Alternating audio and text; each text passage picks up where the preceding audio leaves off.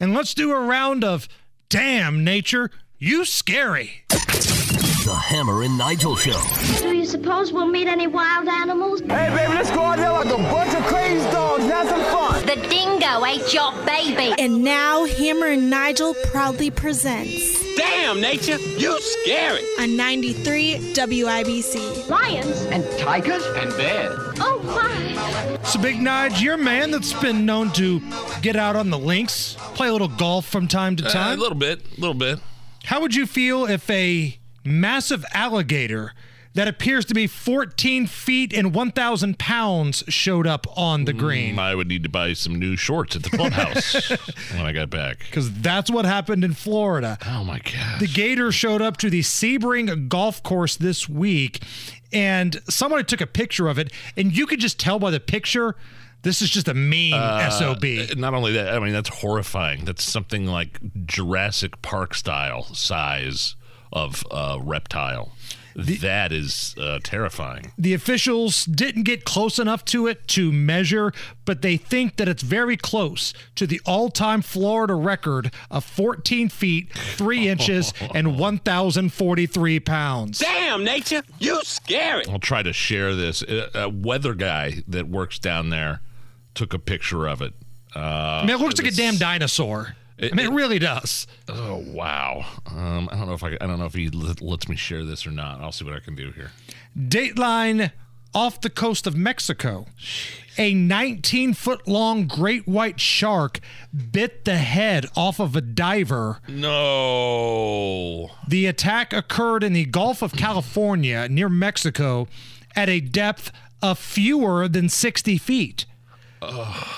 That's the stuff movies are made out of right there, man. That's awful. I mean, this wasn't really deep water, fewer than 60 feet. The man was diving with a group, and they were harvesting axe tripe, which I guess are similar to scallops, when the attack happened.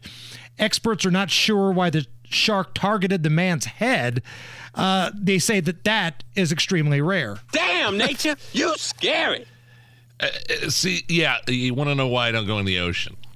And why I have anxiety about kids going into the... you say the Gulf of California. Near Mexico? Right off the coast of Mexico, yes. Ugh. A depth of fewer than 60 feet. Now, 60 feet is pretty deep. It's not like we're talking about, your head is hanging up above water here. But still, normally when you think about great white sharks, you're out there in hundreds of feet of deep water. Not the case. How about this headline from India? Bloodthirsty leopard mauls lawyers inside of a courthouse. Multiple people only in India were rushed to a hospital in India after a leopard went on the attack inside of a courthouse. Several lawyers, a police officer, and a boot polisher were clawed by the creature. The wild leopard also mauled at least 4 lawyers, with one ravaged so bad that he had to fight it off with a shovel and a stick just to survive. You've got these past 2 things you've just done are like 2 of the worst ways for me to go out in life. Being attacked and dragged down to the bottom of the ocean by a great white shark, and or getting mauled by a giant wild animal like a bear or a leopard. Awful. Couldn't imagine.